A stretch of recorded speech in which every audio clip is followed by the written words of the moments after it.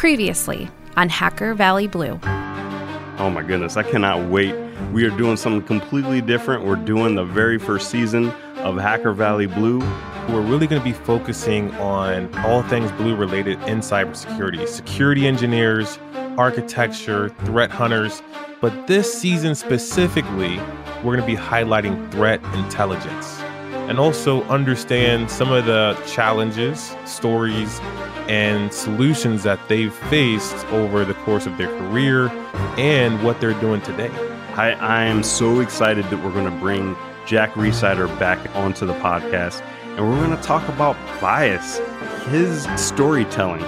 There's got to be a lot of bias that he's handling there. There's so many different types in threat intelligence, and I would love to hear how he manages that. This is the Hacker Valley Studio podcast, exploring the human element behind cybersecurity programs and technology.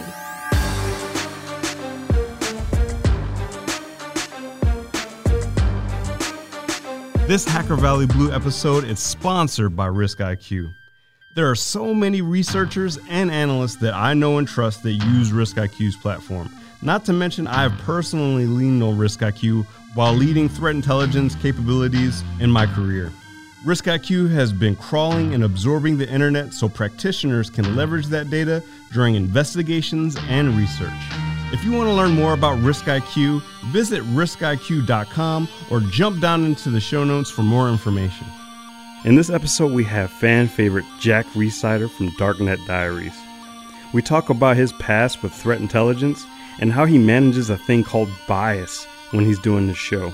Bias is something that every threat intelligence analyst deals with on a day-to-day basis. And with that, let's get right to this episode. What's going on, everybody? You are in the Hacker Valley studio with your hosts, Ron and Chris. Yes, sir. Welcome back to the show. Glad to be back again. And in this episode, we've brought back a guest, a cybersecurity expert, and also someone who has created their own genre of podcasts while becoming one of the most streamed and listened podcasts today. It's a pleasure and honor to have back on the show creator and host of Darknet Diaries podcast. Welcome back to the show, Jack Rhysider. Wait, where's all the clapping? I'm waiting for like a whole bunch of people to clap. Dang it, Ron, you didn't bring the machine. I know. Yeah, it's rare that I'm on a show twice. So this is really exciting. It means that I really like your show and I'm excited to be here. It's definitely an honor. You know, we look up to you from so many perspectives, both your ability to tell stories and also your podcasting prowess. Thank you for being back on the show. I would love to hear a little bit about what you've been up to since the last time we spoke. Just more of the same, working on the podcast Darknet Diaries. And it's one of those things that you got to put an episode out every 2 weeks. And so at the end of 2 weeks, I'm like, oh, right, I'm all done. It's done. But then I got to just start it all over again. So it's just never ending work. Yeah, I'm trying to reach for better stories and bigger stories and juicier ones. So we couldn't think of a better season to actually have you on. So this one is geared towards threat intelligence, something near and dear to both Ron and my heart. I spent about 12 years in the threat intelligence arena. And one thing that I think of when I think about threat intelligence is understanding the stories of the past. And if there's a threat intelligence person out there that isn't listening to your show, I think they definitely need to listen to your show, because I think the thing that people remember the most, it isn't the numbers, it isn't the outcomes most of the time, is actually the stories. And that's one thing that you do really well, is you can tell the story of something that happened on the dark side of the internet from the beginning to the end. And we talked about that a little bit before, but has your philosophy about that changed since we last spoke? And also, what are you looking forward to doing in the future from a storytelling perspective? My favorite thing is to get the people who were there and experienced it firsthand to tell the stories. So I think I'm just going to continue with that. But something I want to pull on that you said a second ago is threat intelligence is knowing what's happened in the past. And I think that is such a crucial thing to reemphasize, because a lot of people think, oh, threat intelligence is this tool that I have to buy or this feed that I need.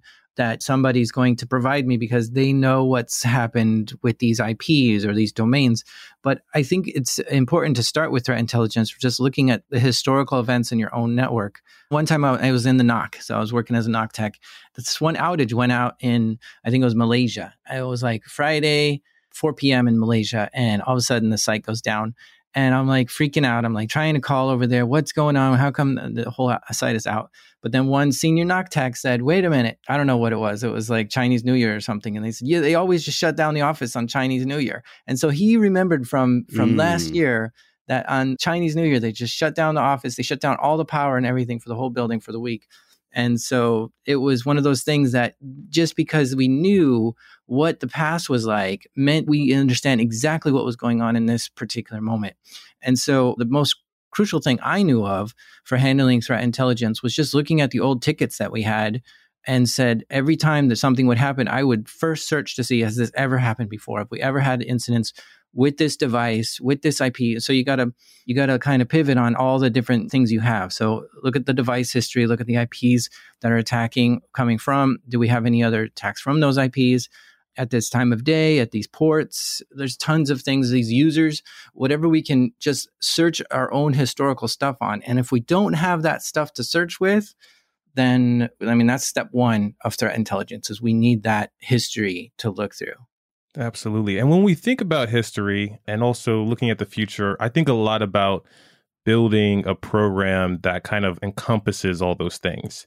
And what's interesting about what you've done is you've created a program, but that highlights kind of like the crime meets cybersecurity and the story behind it that goes beyond what you just read in an article. What are some things that you ran into that you didn't expect when building this initially, and also things that you're running into today that you didn't expect about highlighting this part of the story and looking at threat intelligence in this type of way? And there's things that surprised me. Like, for instance, there was the attack on LVS, that's the Las Vegas Sands. And so this is when the CEO of the company, Sheldon Adelson, said something in a public forum that sparked outrage for a particular country. A country was very mad at him for saying that publicly. And so that resulted in hackers from that country attacking the Las Vegas Sands Hotel and casinos. And I was just so surprised to, I don't know, like, where do you put that in the threat model of, we have to be prepared if the CEO says something that's going to spark a lot of outrage? How does that factor in there? Because as soon as he says something like that, you have to start grabbing the handrails and bracing for impact, because something is probably going to come at you for that. If not just a bunch of outrage on Twitter, it's going to result in something else. That kind of stuff really makes me think about, where do we go with, do we have a risk officer or somebody like that to start analyzing this kind of risk? And that's stuff that I was learning about there. One thing that I love about your show, and this is kind of piggybacking off of what Ron said, when you're crafting your episode, you have this intense focus on getting all of the information that you can about the story. For threat intelligence analysts, we're always looking at several things at once. Like, there might be one incident going on over here. There might be an incident going on for infrastructure. There might be an incident going on for application security. We are usually smattered across the enterprise. What advice would you have for being able to at least have a 10% of that focus that you have for your stories? Like, what drives you to get focused for your show? To me, I like the full story. It's different than threat intelligence of when you're defending a network or something, because I can check out this incident 5 years later and say, okay, right, what's all the things that happened? So I can collect quite a lot of information after the fact, because I mean, for me, there's so many news reporters that have reported on this, and videos that have come out, and all kinds of things that I use to base my information on. I think in the middle of an incident, you need to rely on whatever logging you have and pull up logs from there. Or if you have a SIM, you can look at the events in the SIM or any security events that you might be able to access and grab as much as you can. I mean, I'm a fan of logs, NetFlow, and full packet captures as places that you can go start looking for things. So right now you have what I would consider a pretty unique view on cybersecurity. You've shifted from a practitioner into someone that's more of providing the information, the news, the story for the listeners and also the practitioners. Do you see any parallels between kind of what you shifted into being like a content creator and a podcaster with being a practitioner? Yeah. I mean, I have to put good practice into use. To give you an example, I've got the Darknet Diaries website, right? And I've got a blog as well. And there are people poking at these things constantly all day because they're like, oh, I want to show Jack how insecure his stuff is or something. I don't know. Gracious. So, they want me to, they want to check to see if I know my stuff. So I've got that. And I get emails sometimes of the most benign bug, but there is one, right? Like, for instance, Darknet Diaries can be loaded as an iframe. And this is something I didn't even know was like an issue. But if it's loaded as an iframe, then somebody could go to like another site, then load my site up as an iframe and start collecting credentials or something. However, there's no users on my site, so I don't know what you would really be able to collect. Yeah, the vulnerability is there, but there's no actual thing you can do with that vulnerability because there's no user data or anything on my site. And so I've got to be real careful. And so what I do on my sites, I usually use Jekyll, which is a static website creator. So it's just flat HTML, CSS, and JavaScript. There's no backend for any users or database or anything like that. So there's no way somebody can do a MySQL injection because there's no SQL. There's no database. There's no PHP. There's no Ruby. There's nothing behind it. It's just flat HTML. So there's no footholds from what I can tell. And still people find like the littlest things of problems there. So yeah, I've got to be a good practitioner. It's not just for that, but it's also because I want to understand what these threats are.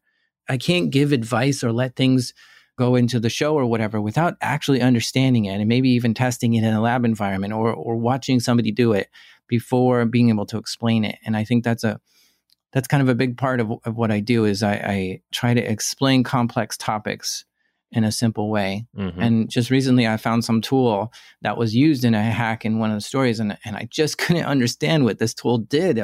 I read it. I read the GitHub notes like 10 times. Like, what are you saying? This doesn't make any sense. So I had to find like other bloggers that explain how to use it and stuff. And finally I got it and it makes sense. And actually the description was spot on. I just didn't, the words just didn't line up for me. One thing that's the enemy of, or at least not an enemy, but something that we have to be cognizant of as threat intelligence analysts is bias. And coming from the government, coming from an operations background, being in security operations for as long as I've been, it's easy to kind of look at the other side as just the enemy, right? Just someone that's bad, that's trying to do bad things. But one thing that I've really learned from like listening to your show is that even though they might be doing things that we might not want them to do, they're still people at their core. You share their stories as almost like unbiased as you can, because like I really empathize with some of the folks that you've brought on that have been flagged as a criminal, but then they come on your show and they sound very, very human. They have a past, they have a personal story that they have. What are your best practices for checking your own bias? I think that might be one of my, I don't know if I want to say superpower, but I really try to like, what I do is when I hear someone's story and something is just absolutely disgusting to me and I hate that person or whatever this case is, right? I always have to say, okay, put all those feelings to the side now. What do you feel after that? And I have to do a double check and say, what could be the possible scenario that I agree with this person? What would be their mindset or their motivation or whatever to where I agree with them? If I'm thinking of it like that, then I'm looking for reasons to agree with them. Okay. So once I get to that state where I completely agree and understand with them, now I'm stuck in this really strange situation where I absolutely hate what they've done. I know it's disgusting, but yet I totally agree with them. And I love that in storytelling specifically of, let me give you both sides and I want you to walk away not knowing which side like to be on because it's right. Totally horrible what this guy did and you totally understand exactly, and you would probably do the same thing if you were in that situation or something. And so it wrecks you as a listener of like, I don't know anything. I love that. But yeah, I mean, you have that definitely in the SOC as well of oh yeah, I know what this attack is. And then you think it is, and then it's something else. So you have to watch out for that and just constantly be thinking, what else could it be? What's another option here of why this happened? And I think I'm just naturally good at thinking of things like that, of trying to come up with other options of why. I used to, when I was first as a security engineer, somebody would ask me, like, I would want to do an upgrade on a firewall or something. And the customer would ask me, well, what's the risk here? And boy, I would always just go back and forth in my head, like, well, 98% sure that I'm going to get this done without crashing the whole network, but there's 2% chance. Now, well, what's the 2% chance? Well, lightning could strike, or car could crash into the building, or, I might, upload the wrong file or something. Like, there's all these things that I had to just let go, because those are things that are probably never going to happen. And I just had to tell the customer, like, I have a high confidence that this is going to work, instead of a 2% chance it might not work, just high confidence, and stick with that. So yeah, there's bias on both sides of trying to find reasons why this won't work, why your script is going to fail, or why this upgrade is going to fail, or whatever. You have to know that. And then it also reasons why your assessment may not be accurate. So I have to ask, since you mentioned that story, has there ever been a time where you really liked the story at first, and then as you learned more about the story or the person, it's like it goes the opposite direction, where it's you actually like the story or individual less? Mm-hmm. I mean, one of the ones that comes to mind is the Iowa courthouse story. I talked about this one where I feel like I painted the story in such a way that we hated the sheriff of that town so bad at the end. And I didn't mean to do that. When I published it, so many people hated the sheriff. And I don't know if it was because of me or not, but the sheriff did say that he got a lot of hate mail after the incident. I don't think it was from my show, but it was just regarding the whole story. And I didn't know that, right? And so I just piled on. I just did a dog pile on the sheriff. But I mean, if we think about it, the sheriff has a lot of experience, a lot of responsibility. He's doing what he wants to do best. And I didn't go deep enough to get his side and get his story. And there was actually some footage of him. It was crazy because he actually talked about this in a security conference at one point, and I didn't find that. I didn't dig deep enough to get that. And I didn't take the time to even call him to see if he wanted to talk. And so I made this villain, and I feel like, maybe he wasn't a villain. I didn't give him a chance, right? And so I just felt bad about that. And I felt like I was too far biased on one side of that story of like, these guys shouldn't have been taken in by the sheriff in that story. I think the sheriff should have been more lenient, but that was my opinion. We had no opinions from the sheriff's side. And, I kind of felt not like a very good journalist in that sense, because everyone walked away with one side of it. Right. And I think whether you're like, we're kind of on the topic of threat intelligence and also what you do best, podcasting, I think either way, once you share information in that regard, you share details about something that might be sensitive or unknown previously, you might get some backfire and some backlash. Have you gotten any of that since you started your podcast?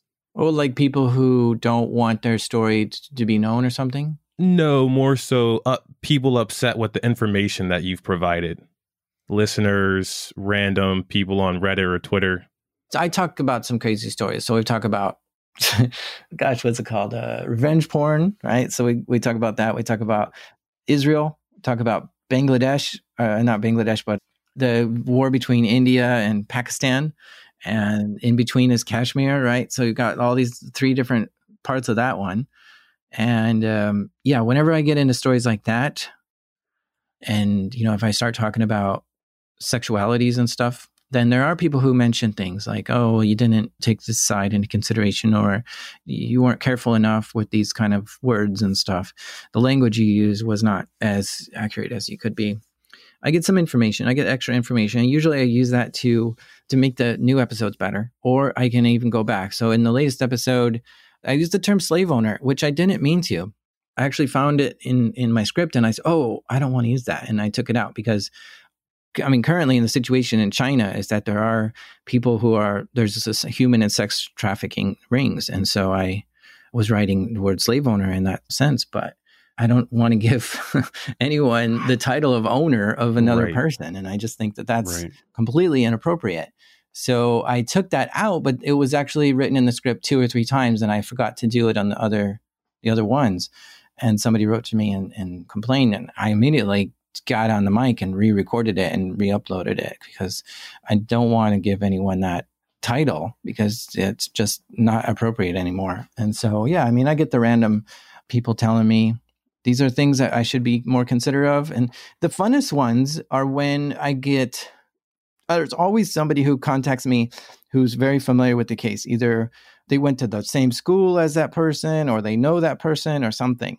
And I love asking those people all the kinds of follow-up questions, like, did I get the story right? What was this part about? What was that part about? Like things that were a little bit gray area for me. And I'll sometimes go in and update that. And yeah, I've gotten some pretty interesting phone calls from people who are in some kind of secret positions or government positions that have given me a little bit extra info. And it's really fun to have those conversations. I think both what you mentioned with the sheriff and even the words that you use is an incredible insight, because quite often intel analysts will get judged based on a single report. If they make a mistake, if they oversubscribe to a viewpoint, they can get completely hammered. And then as a professional, they might lose their credibility, especially if it's going out public, like going out wide and maybe it's on a website somewhere, and they get destroyed, and they get that backlash that we were kind of just talking about. With your show, you've done so many episodes, and each time you're getting better. You learn the thing about, maybe I should go a little bit deeper next time. If I'm going to have like this villain in a story, maybe I should reach out to them. How does that come out in practice? Like, what are you going to do the next time that there is somebody that we could easily like all turn and hate as the villain? But what are you going to do next time with all that new information? Like, there's a couple stories I want to cover where the hacker was a snitch. That's going to be very interesting. That is going to be interesting. In the security community, because a lot of hackers listen to the show and they really hate snitches. So it's just one of those things. But I empathize with people who are in such a terrible situation, a rock bottom on their whole life. They've been conducting crimes like crazy all the way up to this point. And now their whole life is threatened, right? They're either going to go, like, what I have to do is possibly take sides here, right? So this is something I've been thinking about for a while, is do I try to make the person make sense? As a story writer, I can write the story, even though it's still accurate and truthful, I can still put it in a certain light. I can add that music to make you think, oh, let's sympathize with this person, or I can add whatever to kind of frame it. I've got to figure out how to work with this to be, I don't know how I want to portray it. If it's just, let's color this person as a total jerk for snitching or what. And it's hard to, it's hard to figure out what to do here, because there's so many people that hate it. And I think that they might be blinded by just don't ever tell on someone without realizing what that situation is like. I mean, yeah, we could go into that, but that's one that I grapple with. And I think even the people who snitch feel terrible about it, absolutely terrible. And I think that's the common thing, is everyone doesn't like that. The only people who like it are the feds, who can lock people up, I guess. Right. It's funny that you mentioned that, because one thing that I was talking to one of my friends about was working for the government. I feel like almost putting yourself in that situation where you're uncovering the hacker and that might be just trying to make a living. In a way, it's kind of like snitching. Well, I think I want to try to give people the benefit of the doubt who are trying to capture these people. And I think that they just want to help people. I don't think it makes them happy to lock up a ton of people, especially like teenagers who are just strewn around. I think they want to come in and help. I just don't think they have the resources to help. I mean, I've heard so many stories about federal agents and stuff who go to arrest a father or mother, but there's the kid. And so they have to take care of the kid that day. And it just breaks their heart. Like, they totally screwed up this whole family, or the family screwed up themselves, but now they have to like deal with this kid. And like, what do you do? Like, it's just, it hurts them. So, I mean, they don't want to mess up families. They just want to help. And I think that's their goal. And it ends up being that last step is, okay, well, there's no help. We need to lock this person up. I mean, yeah, that's a good question, right? Do feds who are actively searching for criminals online and posing as buyers or sellers or whatever it is that they're posing and acting like hackers themselves, are they just as bad as snitches? I don't know. It's just, I guess it's their job. So it's not as bad because you know they're out there looking for you. I feel like it's in this day and age, especially with social media and things like that, it's so easy to dehumanize someone, individual or population. And it's something that I feel like there needs to be more emphasis on trying to fix that, because at the end of the day, we're all human beings and human beings are flawed. And when you start to overgeneralize like the intent and the motivations of people like across the board is where you run into issues. Like we go back to that bias situation. What is something that you could share? Because it sounds like you have this skill to understand the core of somebody, their human soft center, right? What is something you would like to tell people out there that are listening right now? Like how can people change that viewpoint from it being just words on a page or an image or this generalization that they have in their head and actually start to look at all people as people? That's another thing I feel like I'm decent at, is getting to that. Exactly. And bringing that out in my show, because, that I really want to hear that person's side and I want to hear their voice as they explain it, because I think we connect so much better when we do. So, I mean, that's how I get to it, is that we hear what they sound like. And as they explain what they did, you get a much better sense of a person when they talk. I don't know why, but I've always learned that's the case. Just listen to them with their voice and not so much typing. Sometimes it just totally changes. I guess I'm just somebody who empathizes with people a lot. And I recognize that people are still humans. Like when 9/11 happened, nobody could understand. Like I was thinking early on, I was like, there's something that our government might have done to be part of this. Because it was just too weird. I don't know. I was just young and formidable into conspiracy theories at the time. And nobody would agree with me. Like, oh, no, there's no way our government would do this. Well, I would just argue that there's no way anyone in the whole planet would do this. This is such a horrible, horrible experience. Yet some humans did do it. This is the extent that a human being, period, could do it. Then any human being could do it, because that's just how any humans could do it. It doesn't matter who you are or where you're from. It's just a matter of that fact that a human did it. So that's just an example of humans can do weird and crazy things and you don't understand them. You don't know why. And there's all these reasons.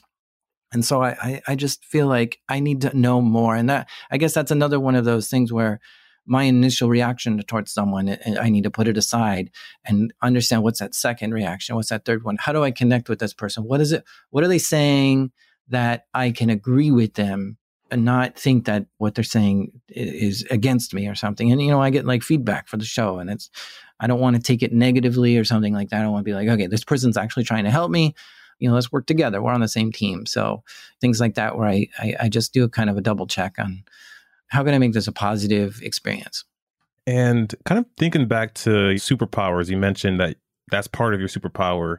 And one of the pieces of information you gave us last time you were on the show was that you kind of tuned and made yourself better by watching the Pixar course on storytelling and also a course on Khan Academy. What are some things that you're doing today to kind of double down on your superpower of finding these stories, telling these stories, and understanding them? I've been listening to a lot of audiobooks, and there's so much good stuff in audiobooks. There's a section of the bookstore that has like a whole bunch of hacking stories. So we've got Sandworm, which is the one by Andy Greenberg, and I did an episode on that, NotPetya and stuff. Countdown to Zero Day, which had Stuxnet.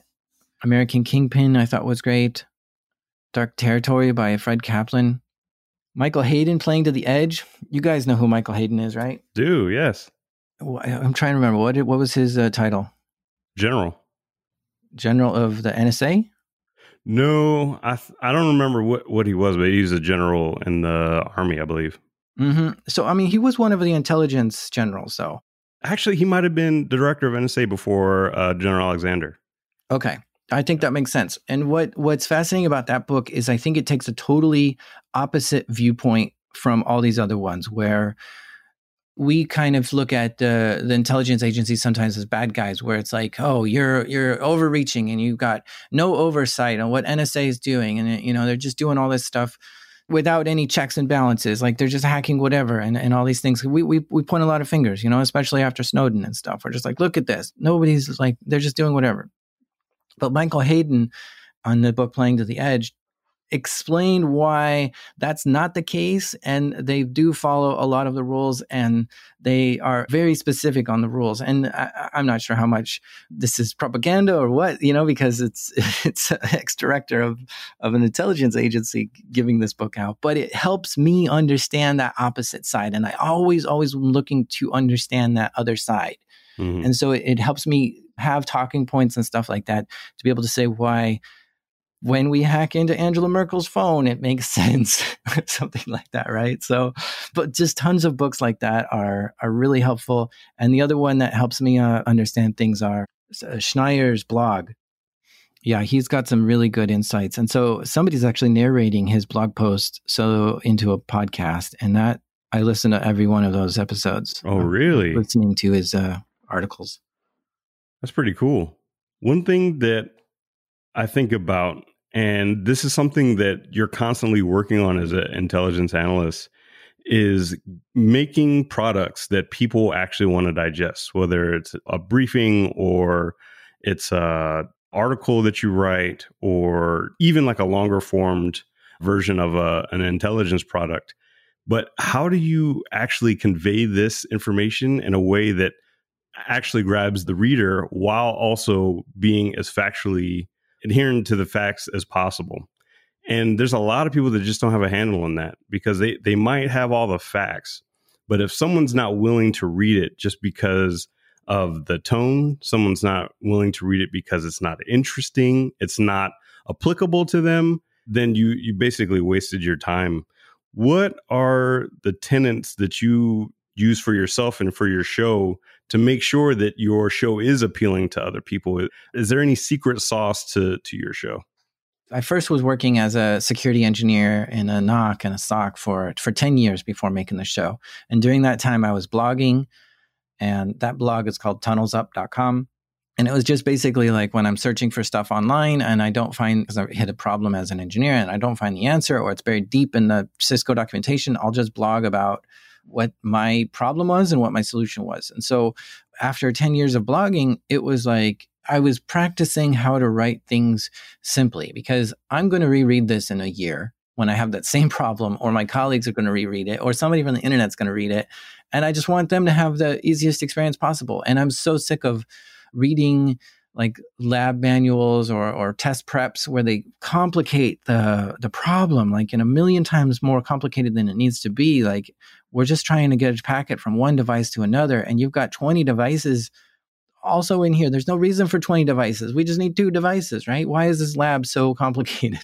I hated certain things. And I guess that's one of the things. Like you watch a YouTube video and the quality is so terrible, and you're like, I could do better than this. And you start making a YouTube video on it, and it's just because you want a better one. So it's the same thing with me on blogging. But what helped me do is practice explaining complex stuff as simple as possible. And I would revisit articles and make it simpler and simpler and simpler, or something. And so I think that's where another thing that I'm good at is doing that, is explaining complex topics in a way that anyone can understand. That translates into the show pretty well. As I'm explaining things, I'll rewrite a paragraph like 4 or 5 times to explain it a little bit better. And of course, I've got to be explaining it for the ear. So I can't just like throw a bunch of numbers at you or acronyms that it's just you're not following, because it's just hard to understand. So it's really complex. I feel like I'm walking on a razor on that one, because I want to include both the technical people that deal with this every day, like you guys. Yeah. And I want to include people who are just curious, tech curious, who might be a mechanic or a doctor or something, but they're fascinated with the tech world that's all around us. So they listen too. And I get a lot of people who do listen from that side. And so the tech curious don't understand when I start breaking down hacking tools or malware or something into technical analysis. And it's okay if I lose them. I just don't want to lose them for like more than 30 seconds or a minute. And then I'll come back with like a punch of music or something to reinvigorate them back into the show. Wow. And then the other side, who may be already super deep in this and have done extensive analysis, can listen and say, oh, shoot, I'm learning stuff here. Like, I didn't realize that this stuff was there. And I love including both sides into this. And yeah, maybe those people would be bored in other sections.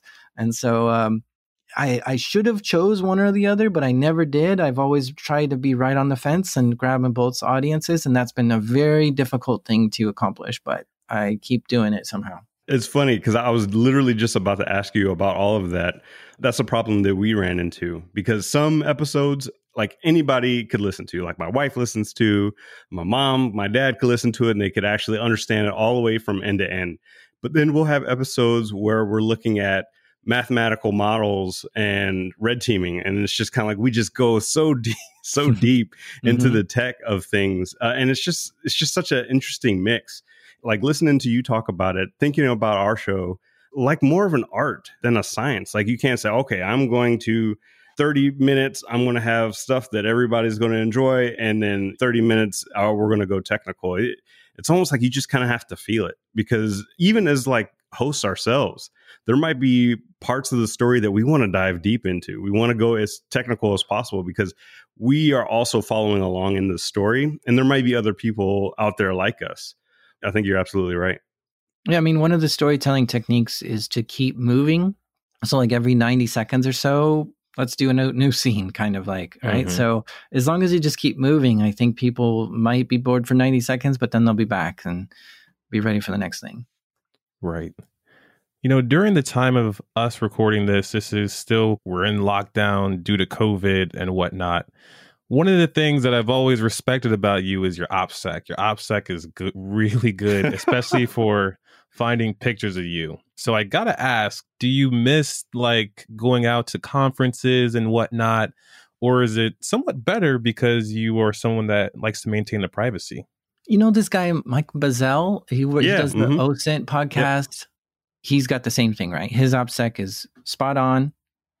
I'm pretty sure that's not even his real name, right? Like all these things. He's written 4 books at this point and all this stuff. And I was talking to him about this. He actually gives public speeches at conferences. So he'll get on stage and give talks. And I'm like, how is it that your picture's not all over the internet? And he's like, okay, I've made deals with, I have like a speaking agent, and I make sure that no photos are allowed at this conference. And so the only time he speaks are when it's never recorded. Photographs are not allowed, like kind of like a Sky Talk kind of thing. Right. And so he gives talks all over and meets with people and everything. So yeah, it's just one of those things that you have to pick and choose which things you want to allow. And I'll give you a story here. When I was first getting into like making YouTube videos, I was making some home projects, right? I was making like a solar oven and solar panels and a hot water heater, like from the sun and stuff, because I just like making these random projects. And somebody liked it so much that they started trying to figure out where I was in the world. Like they noticed a feature in the background. Oh, wow. And they Googled it, and then they found like my name, because I did say my name on there and all this stuff. And they triangulated it, and they figured out where I was, and they looked at Google Maps to find my house and all these things. Oh my gosh. Yeah. And they were messaging me on YouTube, but I wasn't seeing the messages. So then they went further and they said, okay, well, who owns this house? Let's look at the county records. And they found like my extra information off that. And then they said, okay, where's this guy work? And they found my work email, and they emailed me at work and said, hey, I'm such a big fan of your YouTube channel. And I was like, wow. Okay. Yeah. Biggest fan ever. So since then, I've been just really careful and cautious about what I've done. So I took that video down, and I changed a lot of details. I moved. So, I just you didn't move because of that, did you? Not because of that, no, but I have. Okay. And so when you move, you got a fresh start, right? Let's not have anyone ever send me anything to my house. Amazon is not going to know my address, and all these other companies don't know where I live and all these things. Let's get a P.O. box or a mailbox somewhere. Make sure everything goes there, and you start fresh. When you move, you can start fresh on all this stuff. And yeah, I'm a big privacy advocate, so it's one of those things I want to practice as well. Yeah, I think that's phenomenal. That's definitely lessons that Intel analysts, especially ones that are super public, because you kind of poking the bear in some ways, because you're releasing information about people, probably not in this country. In another country, they're very technically savvy. And so you got to protect yourself by any means necessary. And so really taking some of those OPSEC modules to heart is super important. But for the folks out there that do want to be out and they kind of want to be that beacon, how would you recommend the folks that are super in the public eye? They do the talks, they do allow photos and things like that, their pictures up on LinkedIn and Twitter and things like that. How would you recommend the folks that are pushing the envelope for getting stuff out there while staying OPSEC? And on my desk here, there's a book called Extreme Privacy: What It Takes to Disappear.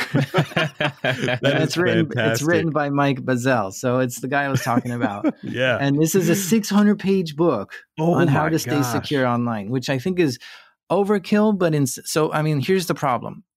There's some online harassment and stalking that goes on, right? So especially for exes. So you've got a husband-wife, they broke up or something, and now the husband has some sort of crazy thing that they want to ruin their ex-wife's life or something. So they break into her webcam or their Google Home cameras and can watch when she's coming home or not. He knows her passwords to this and that, and he keeps getting in every time she changes passwords. So something is persistent on there.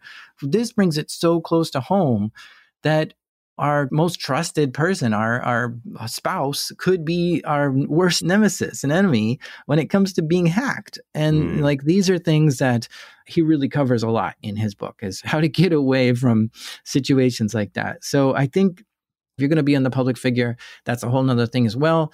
You've got to do best practices. You can't do things like for instance, if you're doing work on one computer, if you're making tons of money, like, for instance, if you're an online poker player or something, right? So you're making tons of money in online poker. Don't use that computer to screw around on the internet and do other random things, right? That's a business computer, right? And that's only for work. And you got to use another one. So you got to separate devices and stuff. I think the things that make the most impact for everyone are getting a password manager and having a different unique password, complex one for every website you go to. Updating your software, so that's your operating system, your apps, everything that you have that's updatable, keep it updated, and get an antivirus. And those things, I think, will make it very difficult for other people to do things. And every time you switch relationships, every time you break up with someone, change all your passwords. So I have to ask, what about for those that are subscribed to the same OPSEC model that you and Mike do and are super private? Would you recommend giving your password to someone, God forbid all things come to an end? You've literally locked everyone and maybe even your spouse out of all of the accounts that maybe they need access to in an emergency situation. How would you recommend someone get that type of access if they ever needed to? Oh, so in if something ever happened to you? Yes. Yeah, that's an interesting thing. I have discussions with some people about that. Do you want to be my digital custodian in case something goes wrong? Right. That's a good question. I mean, I saw Schneier. What's his first name? I can't remember his first name. Bruce Schneier. He wrote something. I swear it was on his blog. He said it's okay to write your password down and put it in your wallet, because anyone who's going in your wallet, it's a safe place, right? Your money's kept in there and all this special private stuff. If they can grab your driver's license, your money, your credit cards, yeah, you might as well give them your password too, because they've got everything. So he's like, that's fine. You're not posting it online or somewhere where there's a lot of people who's going to be seeing it or fondling it. This is your wallet that you're the only one who ever touches. So, I think in cases where I haven't done it yet, but I think having a password written down physically, and then that's the master password to your password manager, and then having that in a safe place like a safe or a vault, and then your digital custodian knows the password to that vault, then I think that's a fair thing to do. There was one story that started it where it was, and I don't know what happened after. I need to look into it, but there was a crypto company in Canada And all of a sudden, the owner disappeared and was murdered in India and took $200 million in Bitcoin with them or something like that. Oh. Nobody else had the access to that crypto wallet. So that whole company had to go under. But there might be more to that story, and I got to look into it. Oh, man. Might Sounds be like your next another episode. That's fantastic. Jack, it's always an honor to have you on the show. Really appreciate it. I think people are going to get a lot from this episode. For folks that want to stay up to date with you, all the stuff that you have going on, your excellent show, what are the best ways people could do that? DarkNetDiaries.com is where you can find the show, and I'm most active on Twitter. I'm on all the social medias, but Twitter as Jack Rhysider. Awesome. We will be sure to include all of that. Truly appreciate it, Jack, and we'll see everybody next time.